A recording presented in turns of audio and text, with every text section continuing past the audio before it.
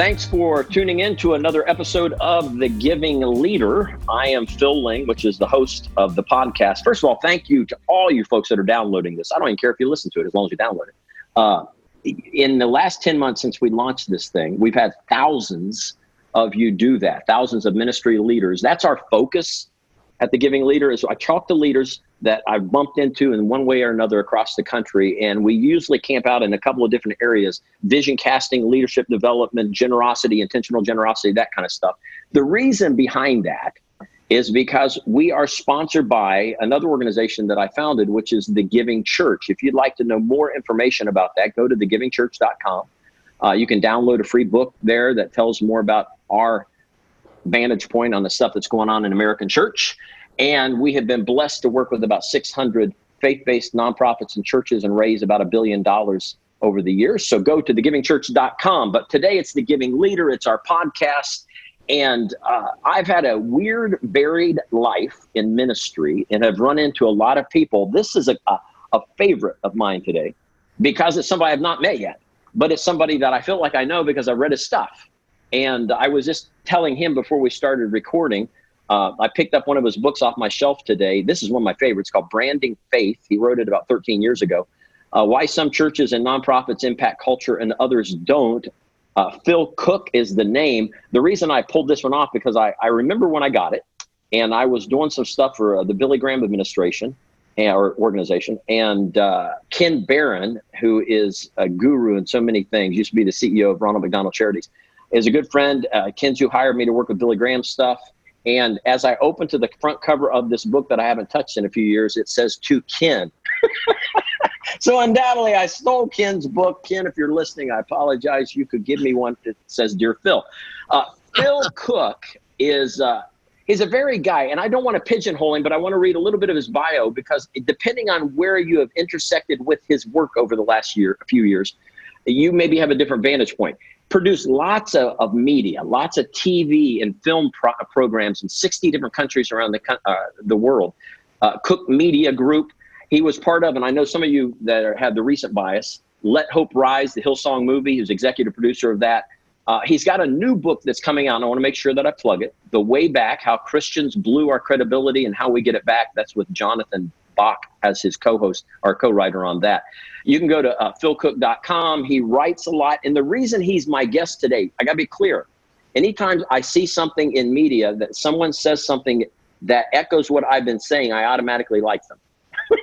So I have been saying, and you've been listening to it on the podcast, that ever since this pandemic thing exploded, we work with ministries that try to raise money under good circumstances, let alone bad circumstances. And when this all happened, I started to watch, and I would see ministries, you've heard me harangue against it, where they get on and say, hey, remember us, remember to continue to send your offerings in. We still have overhead, we still have mortgages, we still have salaries. And I'm like, they're going to die. They're going to die because it's vision that drives it. The intentional generosity follows the vision. My African-American friends in African-American churches used to have the phrase that God's provision follows his vision. And Phil Cooke recently tweeted something along those lines that says, and I'm paraphrasing and he can correct it, but stop asking for money and start telling me what your vision is, what it is you're doing. And we have profiled some of those organizations on the podcast. We had a cool church in Ohio that started to basically become like a grocery store. And they fed 1,600 families the first week, 3 weeks of groceries each. And then it went to about 3,200 families. And they have had no problem with people being generous, as they just simply tell the story of the families they're intersecting with. So from California, via the technology that we have we've never been bombed. Have you been reading about that, Phil, where Zoom is getting bombed? You know, they come in on stuff. Yeah, I've been reading about it. I've seen a couple incidents, and it hasn't happened to me yet. So I think I would like to be important enough for them to do that. I've seen more situations where people weren't wearing pants and they stood up by mistake. And so that's ugly too. Hey, well, first of all, thank you for doing it, because I know you're a busy guy, and the only good news, you're probably captive. You're captive in your home. I am. I'm totally captive. This is my home office, and I'm I'm thrilled to do this. This is really fun. I love talking about growing ministry organizations, growing churches, and you're exactly right. I could not support that idea more, that sharing your vision is really what inspires people to want to partner with you to help make that vision happen. Yeah, it's funny, and I want to, because that was your tweet that I jumped off of, so I want to make sure we get into that, is I think there's panic. I get, because of what I do for the last 20 years, I get lots and lots of communication from ministries. And there is a lot of them. I got one today from my alma mater that it's like they want to ask for money. They don't want to blatantly ask for money, but they don't know what really to say. And so they send me some diatribe with a Bible story. And my whole piece, and you tell me if I'm all wet, because I really do respect you in this whole world. My whole piece is, tell me what you're doing that's changing lives, and I will help you do that. Absolutely. Totally. I could not agree more. You know, I come from a media background. As you said, I'm a television, film, online media producer. I've been doing it for decades. And so I'm totally caught up in helping ministry organizations tell their story more effectively. And we live in a media-driven culture. Some studies indicate the average person today sees about 10,000 media messages every single day. And the distraction factor, our phones, our emails, our social media, is just actually changed our behavior. One study a year ago came out through the Wall Street Journal and said that when you meet someone for the first time, you decide what you think of that person within the first 4 to 8 seconds. Now think about that. You haven't had time to meet them, get to know them, hear what they have to say, but we're being pulled in so many directions, so distracted, that we've just changed our behavior to start making decisions about things we don't even know about. And so right now is the time we need to be more effective at telling our story. It's just absolutely so important. And having worked with all the big global organizations and media ministries and people that I've worked with over the years, I've just discovered that you're exactly right. They don't care about your debt. They don't care about your problems. They don't care about your mortgage. What they do care about is vision. Are you in the fight? And as you said, we're recording this in the COVID-19 shutdown during the crisis. And what I'm telling churches and ministry organizations is, this is the time to tell people that you're in the fight, you're making a difference, you've got outreaches out there. I'll give you a great example. We got a group of large churches in LA together just a few weeks ago. In fact, the first week of the shutdown. And we realized that they had cleaning supplies piling up, they had toilet paper piling up, they had stuff. Nobody's coming to the service, and they had all this kind of stuff.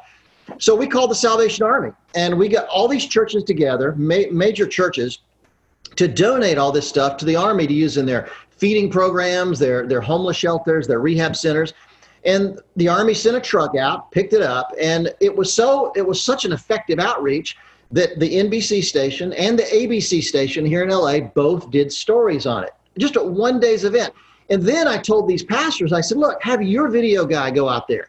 You capture this when they're loading your stuff on the truck, with your church in the background. Get a shot of what's going on. And then on your live stream that Sunday, talk to the people, tell them about it. And it's interesting, Phil, that in every single case, the pastors that talked about it, guess what? They had an increase in giving that Sunday. Because people see that you're out there, you're doing something, you're making a difference. That inspires them, and that makes them want to be a part of that. And so they're more likely to help fund that vision. One of the things, and this is a little bit into kind of the weeds a bit, but I'm dying to ask you, because here's the way I think of you from the stuff that I've read, because I don't know you and I'm just meeting you, but the stuff I've read is that you're a great observer. You're a great observer of what's happening, even going back to the book that I referenced from 2007. Yeah.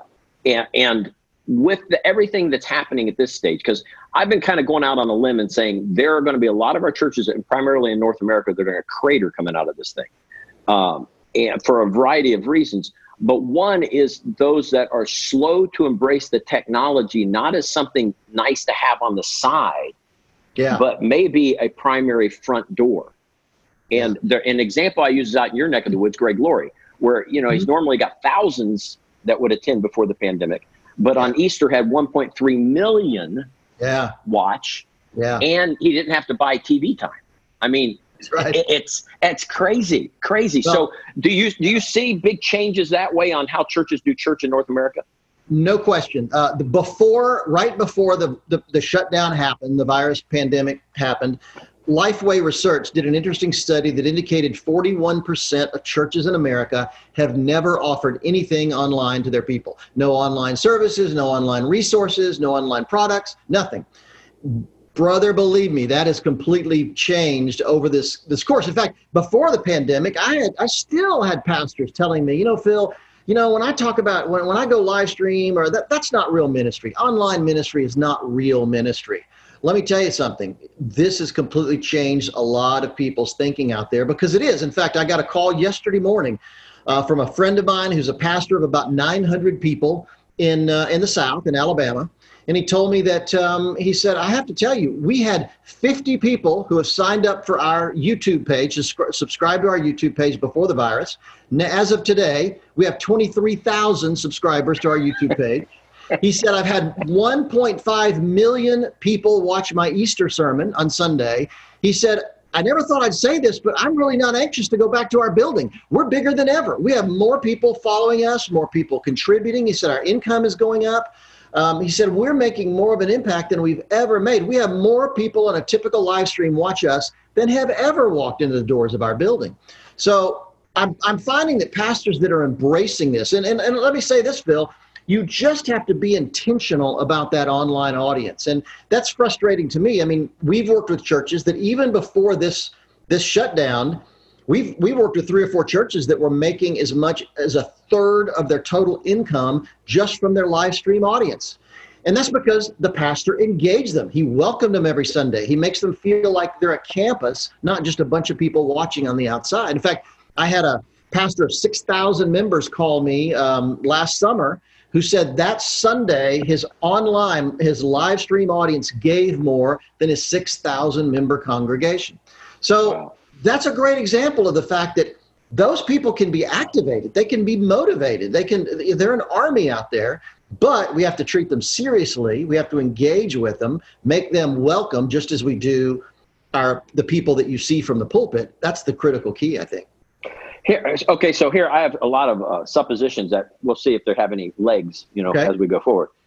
One of them is, as long as, and I'm a sports guy, so I watch the sports stuff, what's happening. And as long as major college football, NFL, all those are wrestling with whether they can have open air events in the fall.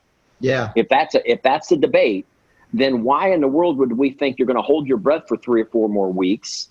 And then it's suddenly, open the doors and it's Easter Sunday and everybody's rolling in type of a thing.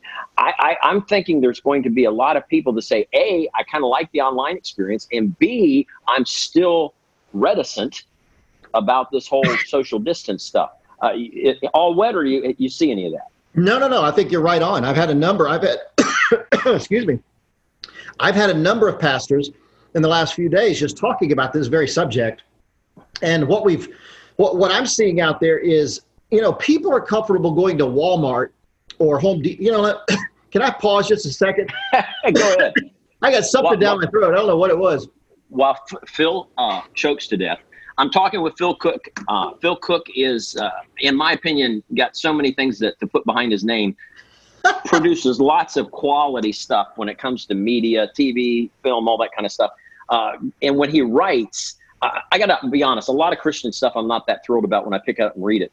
But his is very insightful. And just like the new book that he's coming out on how we blew it, the whole idea with Christian credibility and how do we gain that stuff back. So what I wanted to do while we got Phil is pick his brain and talk about the changes in how we do ministry in North America now during the shutdown and going forward, because every episode that we've done dealing with how to react and deal with the pandemic has set records for downloads. It's just a hot subject, and it's not going to go away soon, even though it's regional. I've got clients in Long Island that are really struggling. I got clients in Nebraska that wonder what we're talking about. So, it's all over the place. But the whole thing of being, when we do open the doors and you're allowed to come back in your regional setting with restrictions or non-restrictions, whatever this happened to be, what's that going to look like? What you got in your crystal ball? What do you see? Well, here's what I'm finding out there is that you're exactly right about sports. It's not going to be a legal issue. It's going to be a behavior issue. even though the state that you're in, and people I know listening to this all over the country and all over the world, whatever area you're in will have its own rules, but it's really not going to be about whether you're open or not. It's going to be whether people feel comfortable coming back. People feel comfortable in Walmart, they feel comfortable in Home Depot, but that's largely because they're walking around. And if somebody looks sniffly over here, I can move away from him. But church is a confined space. You just can't get up and move around. So what I'm hearing from a lot of pastors are many, because of the time of year this is happening, many are going to start with outdoor services. I've got a number in the Midwest that tell me they're going to do an outdoor Mother's Day service. A lot of exits, wide open. They're going to have an area behind the seats that if you want to sit in your car, that's fine. They'll take care of you that way. And so a lot of people are going to gradually do it. But here's the thing. You're exactly right. People are going to be really slow coming back. And that's an important reason to keep the live stream going. I mean, number one, I hope that when this is completely over, however long that may be, we don't stop putting the same amount of effort into our live stream service, because that has proven to be so powerful that I'm just telling people, don't pull back. This is not the moment to pull back. Keep going with that live stream, because that's going to help you through that transition. The other thing that I think it's important to realize is in many states, it's about numbers, and it's not numbers on your campus, it's numbers in the room. So if you can have 100 people in your sanctuary, well, maybe you can have 100 people in your overflow room, or 100 people in your fellowship hall, or in a Sunday school building. So this is the time to be thinking about overflow rooms, audio, video cables. We can get a lot of people. One more thing to think about is that in some states, Texas in particular, I hear, they're talking about capacity, not numbers, which means they'll open with maybe 25% capacity to the room. So if your sanctuary seats 200 people, then you could get 50 people in there, or whatever, 50 people in there. And so you could start, capacity could be an even better thing for churches, because a lot of churches are running maybe half or 2/3 of their normal seating anyway. So you could start getting more people in that way. But I think the bottom line for me is, do not, in our enthusiasm about inviting people back, number one, don't push too hard. We've already had a few churches, had a group of churches in San Antonio try to open a couple of weeks ago, and it was just, it fell flat on its face because people just weren't ready. So don't push too hard. And the next thing is, be careful about the way you express it, that you don't shame people who are uncomfortable with coming. If they don't feel good about coming, great. Leave them at home. That's fine. Just keep communicating through the live stream and let the people that want to come. I think that's really, really, really very important. But the key in all this, exactly what you said, is the live stream is going to be absolutely critical. And understand, from what I'm seeing out there, if you're experiencing a decline in giving, and I have to say, most of the churches we work with are doing great, really, really great. But I know many are experiencing a decline. But don't confuse the decline in giving with the fact that you're online. The decline in giving is because everybody's losing their job. Businesses are shut down. People are getting laid off and furloughed. That's the reason the income is declining. So don't equate in your mind that online means nobody gives. That's not been the case at all. And I've seen no proof that it's the online factor that's such a big deal. So I think the key is work your online service, work that live stream, be intentional about it. And I've been speaking, I did a class with Oral Roberts University in Tulsa. I did another one with Liberty University. I've been doing seminars. I'm speaking tomorrow to 70 or 80 pastors in Ohio. And I've just been doing this every day. And I've been giving them tips for how to take that live stream to another level. And when you do these things, it's just amazing the results some people are having. Okay, that's exactly. Let's go there. Because here's my 2 cents. I've been saying that the online presence has to be embraced not as something that we have as a frilly side, but is the front door, and where many are going to feel part of it. Don't guilt people into saying, well, okay, if you're not physically here at 10 o'clock on Sunday morning, you're somehow not really part of this. Here's the way I liken it. Maybe it's a goofy comparison, but I'm a big sports fan. Since I went to college in Kentucky, I followed University of Kentucky basketball for decades, and I am a big fan, but I've only been in Rupp Arena a handful of times. So when they're on, when I'm living in Seattle or wherever, I'd find it, I'd watch them. I feel very much a part of the team. Yes. You could do college football, you could do NFL, NBA. It's not the 20,000 in the NBA arena that makes it a global brand. So I don't want to over callous this, but in Christianity, with your church and your ministry, especially in the church world, you have this thing that you're doing when people come to worship. If we are going to be stubborn and say you must be in our location at this particular time, I think it kicks against the goads in a couple of different ways. One, you're going with the designated time. Yeah. Well, guess what? When I watch television, it's stuff we DVR'd. It's very seldom where it's an appointment, that I'm going to watch. So I think that goes into the behavior piece. The other is that someone can be in their home. We talk about house churches. Okay, we go in their home and they're worshiping with you through that. So what I want to know, though, and two things. One, from your chair, a couple of easy tips. How do they make it better? And then two, do you see how we're going to cause more of an interaction? Yeah. That's the piece that I'm wondering who's going to figure that piece out. Well, that's interesting. And it's funny you say that about sports and watching it through TV. I get a lot of pastors who say, well, Phil, we have to get people back in the building for the community, for the fellowship. Well, let me tell you, if you're 30 years or older or younger, that iPhone in your pocket, that's community and fellowship for you. People get together online just as easily, and they have just as much fun as they do when they're together. So it's not really that question anymore. And I'm not against getting back in the room. I'm not against getting back in a church. However, we just have to recognize the reality of what's going on. And some of the tips that I'm telling pastors right now are, number one, make your live stream easy to find. I watch about 10, 20, sometimes 30 live streams on a typical Sunday every week just to see what's going on out there. And it's amazing how hard it is to find the live stream of the church. One church, I had to go through 5 different pages to get to the place where I could click on it. And so in others, it's just really tiny up at the top somewhere. Let me tell you, this is a lot time to make a giant splash screen on your homepage, make it a giant photo, a big button, make it easy to find. This is not the time to make it difficult for people to connect with you. The other thing we're finding is that people tend to tune in 5, 10, 20, even 30 minutes before your live stream actually starts. So instead of giving them a countdown clock or a picture of a mountain or a shot of your church, let's start the live stream early and have a couple, have a host, have a guy, a girl, whoever, and let's talk about stuff. Do announcements. Pray for people. There you do the little community talk. You could get people ready for the service. There's a million things you could do in that time leading up to the service. So don't waste that time. You'd be amazed at how many people will be in your audience up to 30 minutes before your live stream even begins. So let's minister to them.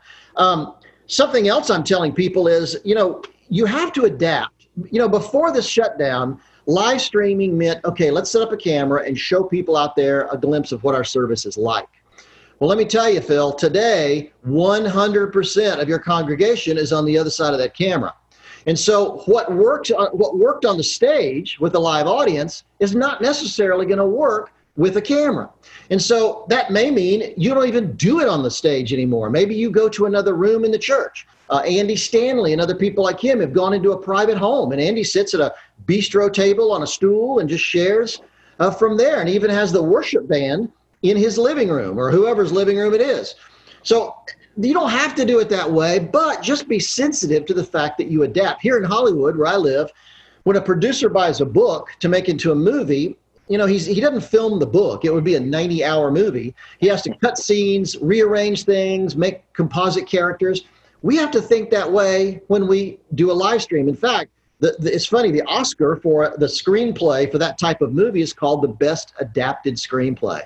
And this is the time for pastors and church leaders to start thinking how I can adapt what worked on stage to what will work on this camera I'm looking at here. And so that means get the cameras in closer, shoot tighter. It's interesting that on a camera, all the power of your message happens right, between your chest and the top of your head. Your face is where it's at. That's where your emotion is. Your eyes are what's most compelling. Every storyteller knows you want to be close up. And so I continue to see live streams with wide shots, side shots of the stage. I saw a shot the other day that was a wide shot with coffee cups sitting on the edge of the stage off to the side. I'm seeing a drum set or a piano, potted plants. I'm not interested in that. I'm interested in your message. So get in tight and share that message up close. That's so incredibly important because everybody is right there.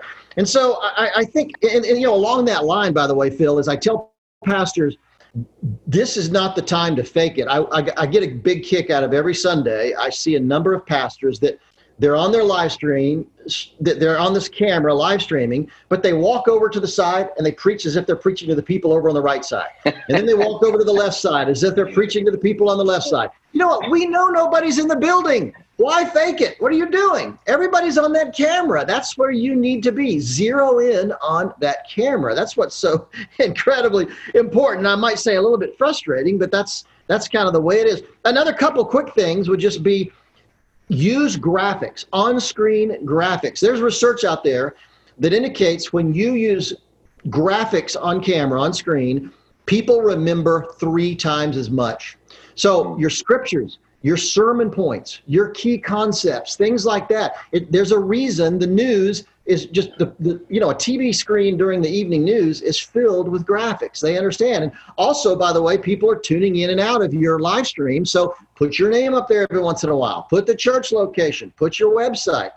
And the last thing I would say, and I think this is really critical, is we're finding that generally people are tuning in and out the most during the music and the worship, and they tend to get locked in during the sermon. Now, I've produced Christian television for 40 years, and one thing we discovered is people watch Christian television programs largely for the message. So whether it's Billy Graham or Joel Osteen or Jack Graham at Prestonwood in Dallas or Joyce Meyer, whoever it is, even though they have fantastic worship bands, we don't put them on television because that's not what people tune in for. And we're kind of finding that is the way it is with a live stream. But we want the live stream experience to feel like it's a worship experience. So have the music, have the worship, but I would consider maybe shortening that set and getting to your message sooner, because that's when we're finding people are really getting zoned in and paying attention when your message starts. So it's kind of like, I just say experiment. Every church is different. Every congregation is different. One large Pentecostal church we work with in Ohio, their people love their worship set. So they've actually expanded it. So it's a matter of really knowing your congregation. What's their personality like? What are they expecting? And if you can do that well, I think you'll succeed. Well, first of all, I hope everybody that's listening, you're getting your MBA and stuff here. This is good stuff. Seriously, because we literally work with hundreds of folks out there. And with a handful, I can tell you some handfuls that we're really ahead of the curve and we're doing some good stuff already. Like when you talked about the venues, we have a church in Ohio that's normally about 5,000 in size, but they had already designed their facilities to have 4 venues. So you can go to 4 different rooms. Great. And they're different sizes. One's like 1,500 seats. The smallest one's like 400 seats. And they could have all those simulcast, all those going on. And you, of course, could limit that. Because if McDonald's in the Netherlands has already built a new facility that documents where I'm supposed to stand to be 6 feet from the next person that's ordering, where I'm going to sit and eat with a plexiglass around my little table. I mean, if McDonald's is spending money in the Netherlands to try to figure out what to work and not work, then it's silly for us to not see that. But then the other side of that too, and I know I'm going to get slammed. People are going to say I'm over commercializing this. But I'm of the generation that came up with David Letterman doing The Late Show. Yeah. And David's audience were the millions watching, not 200 people in Ed Sullivan Theater. So the Ed Sullivan was definitely important. You stood in line. I stood in line one night for hours and never got in. I mean, it was to get in the theater. And it ambiance, and it's the folks that are there, and I'm sure they had a great experience. But when David came out to do his monologue and so forth, he's got a screen that is representing this monster share of folks that are going to be there. And I know church is different. I realize that. But at the same time, if we're going to use this medium and we're going to try to communicate and bring those folks in, then I love what you're saying. I love the whole tight shot stuff, that what they're doing. We have now one thing we've noticed, I'm interesting if you're saying the same thing. We're telling our clients that as soon as you're done speaking, they start clicking out. Yes, that's true. So if you've got something you need to put in there, don't make your announcement at the end because they're not there. Well, and along that line, don't wait till the end to take up your offering. When you do challenge people to give them the opportunity up front, give them the opportunity at the end, because we know people won't be, they're not going to be at both places. People tune in and out during the whole time.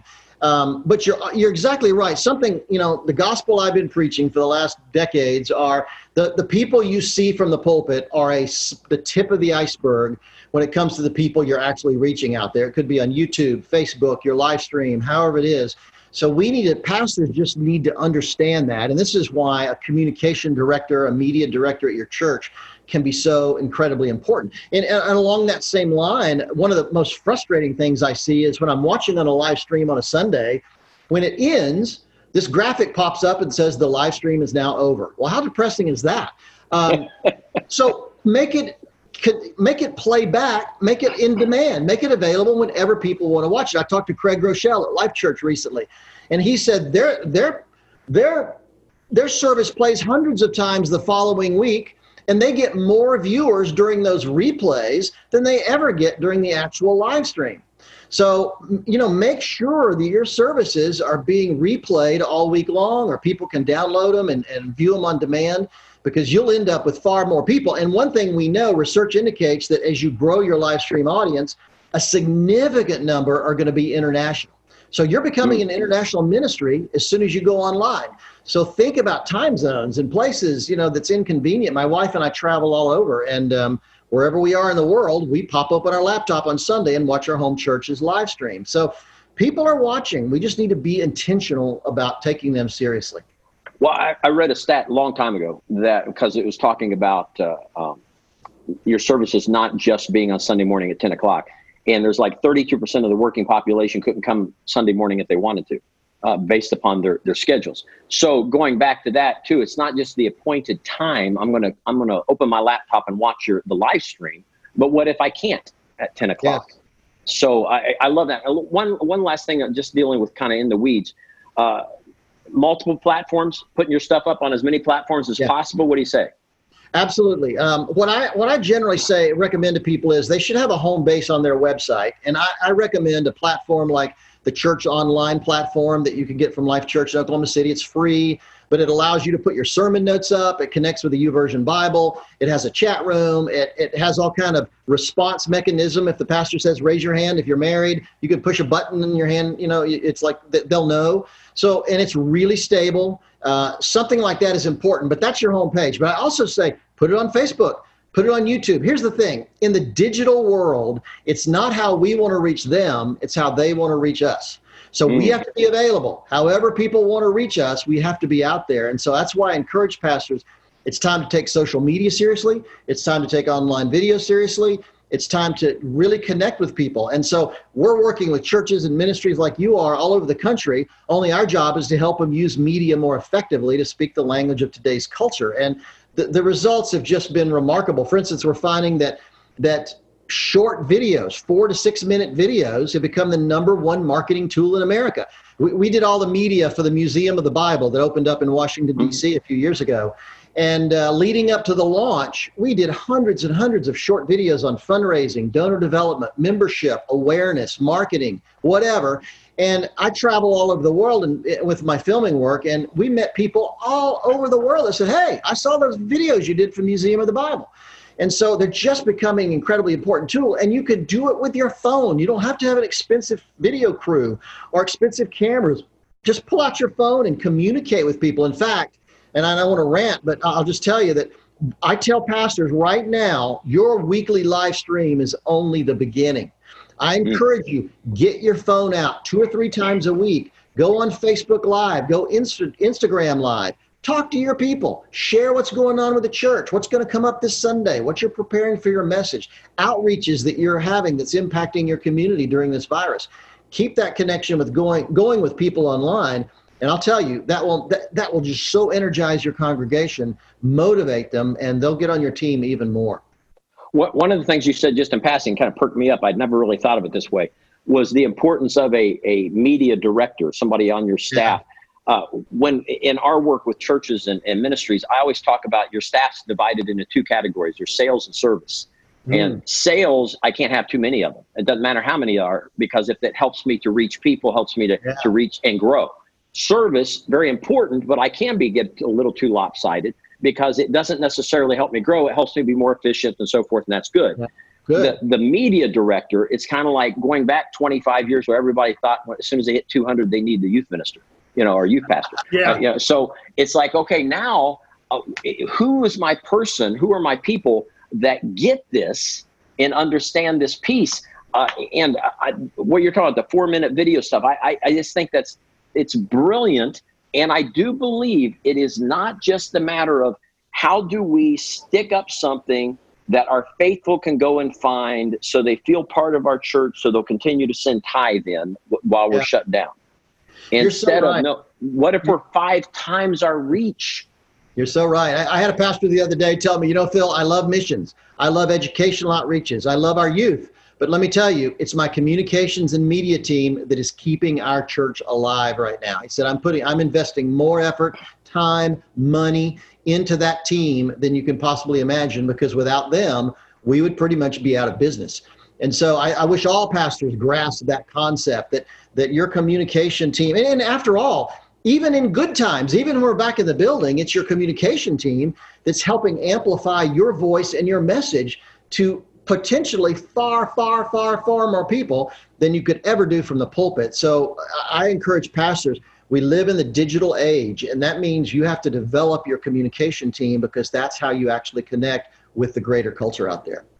This is a goofy question on left field, but you are of the age which you probably can see this.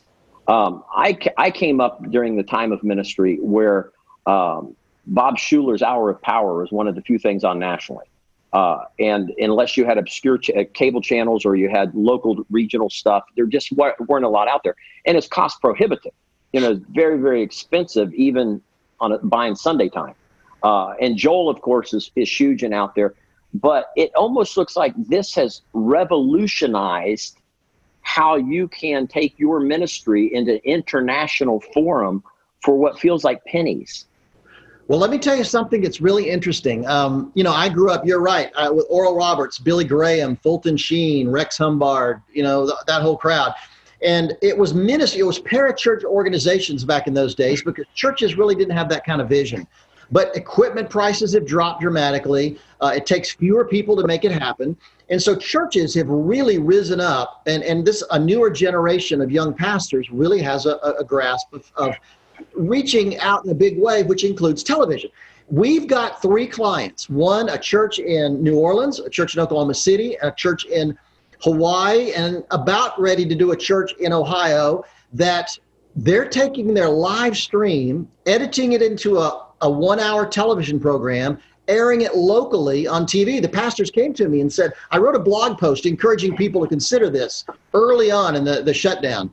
And these pastors read it, got excited, and said, hey, this is a way to open up my service to so many more people. And so it's just interesting that now these local pastors, and there have been a number of pastors over the years that have been on television, but I find it particularly interesting that during the shutdown, they're taking an edited version of their live stream program. Some are doing a 30-minute version, some are doing an hour version, and they're putting it on local television. And guess what? First of all, they're using it to drive people to their live stream now. And then later they'll use it to drive people to church. And I can tell you, because I led the team that created Joel Osteen's television program. Joel, at the time he took over for his father, the church was about 7,000 people. It was in North Houston, a 2-lane road, in and out, kind of a rundown area of town. It was out in a remote place, hard to get to. And we were convinced that people just had never been there. They thought, it's a Pentecostal church. Who knows what's going on in that place? I'm never going to visit that. They may be handling snakes. Who knows? And so we got our heads together and we thought, let's do an hour version of your service and put it on locally. So if you're in driving distance of Houston, you get to see an hour version of the show. You see what the worship is like, the music, the sermon, even announcements. We put it all in there. And guess what? We can actually track the spike in attendance at Lakewood to when we started airing that local version of the program, because outsiders suddenly started saying, hey, that's a pretty incredible church. I could go visit that. I could be a member there. And they at least started looking. And I've seen that duplicated at so many other places. Prestonwood Baptist in Dallas does a brilliant job of this. Shepherd Church here in Los Angeles with Dudley Rutherford does a great job with this. They're using local television to drive people to the church. And I'll tell you, it's just an amazing opportunity to show what God is doing in your church with people all over your city. So we're just seeing some really interesting things happening in media out there, and I could not be more thrilled. Phil Cooke's my guest. We're getting ready to wrap it up. He's been gracious giving me time. Before we do, though, Phil, give me a synopsis of your new book that you have out, The Way Back. The Way Back, How Christians Blew Their Credibility and How We Get It Back. You know, it's interesting. John, my co-writer, and I, we've spent hours and hours around a fire pit talking about why Christianity continues to be marginalized. I mean, they used to ignore us altogether. Now they openly ridicule us on primetime TV and in the news. And we started thinking originally that it's a marketing problem. We're just not telling our story very well. And granted, we're not. I can tell you that as a professional television producer. But we started looking deeper into it. And just in a nutshell, real quickly, we engaged 4 of the major research organizations, Gallup, Pew, Lifeway, and Barna. And we said, let's look at how we as Christians are living our life. Because if you and I went out on the street right now, here in LA, and said, what do you think of when you think of Christians? You know, we wouldn't get the fruits of the Spirit, love, joy, peace, long suffering. We'd get hypocritical, power hungry, pushy, really ugly terms. And we thought, why is that happening? And so we started looking at how we live our lives. To our shock, we found that when it comes to church-going Christians, not people that just call themselves Christians, but actually people in the pews, we found out 40% of church-going Christians read the Bible once a month, rarely or never. When it comes to prayer, we discovered that 63% of Christians think prayer is important. In the church-going Christians think prayer is important. I thought, okay, that's a win. That's majority. But then we realized the flip side means 37% of people in church on Sundays, more than a third, don't believe prayer is important. And when it comes to church attendance, the bar is so low now that if you just show up like 4 out of 8 Sundays, you're considered a regular now. In fact, I think that's 50%. It's more like 35%, somewhere. I forget the exact number, but trust me, you don't have to show up much to be considered a regular anymore. And of course, with giving, to the work of God, less than 10% of church-going Christians actually give 10%. So when you look at all those together, you discover, guess what? We're exactly what people say we are. We are critical. We are pushy. We become the fat guy in the gym that lectures everybody else about health. And we're not living the life God's called us to live. And so when it seems like we're not making an impact in the culture, it's not because of the culture. It's not because of Hollywood or the gay community or something else. It's because we're not living the life God called us to. So we wrote the book as an attempt to say, hey, let's see what it would take to get back on track. And John's a marketing professional. I'm a media professional. We thought from our perspective, seeing the culture the way we do every day, what would it actually take to get the Christian community back on the radar out there and make an impact in the culture? And that's really the kernel of what the book is about. Get his book, Phil Cooke with an E, any of his stuff. Go to philcooke.com. He's a guy I like to read. He is the guy you need to consume. Let me do a shameless plug real quick. If you've been listening for any length of time, and we've been blessed, like I said, thousands of you are doing it.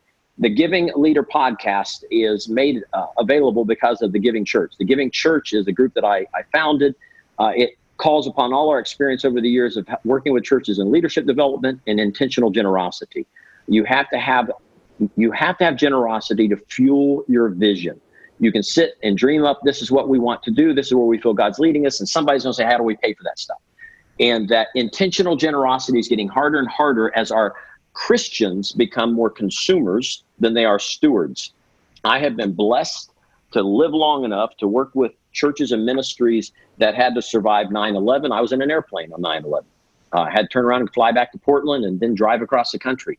I've lived through the dot-com bubble and the collapse of the banks, and now we're in the pandemic. This is different because we can't gather, because you can't bring your folks together. And if you do not have an intentional plan, my fear is a lot of you will not make it. And we'd love to help you in any way that we can. Go to thegivingchurch.com. We've got a free book you can download. You can chime in through info@thegivingchurch.com. Any kind of questions, anything that we can do to reach out and help you. Phil Cooke has been my guest. He has lots and lots of stuff out there you can consume. Phil, you're a good man, man. I really appreciate you giving me this much time. You are very kind. I had a great time. This was really fun. Great questions. And with that, we will sign off. Tell your friends, download, and we appreciate your listening.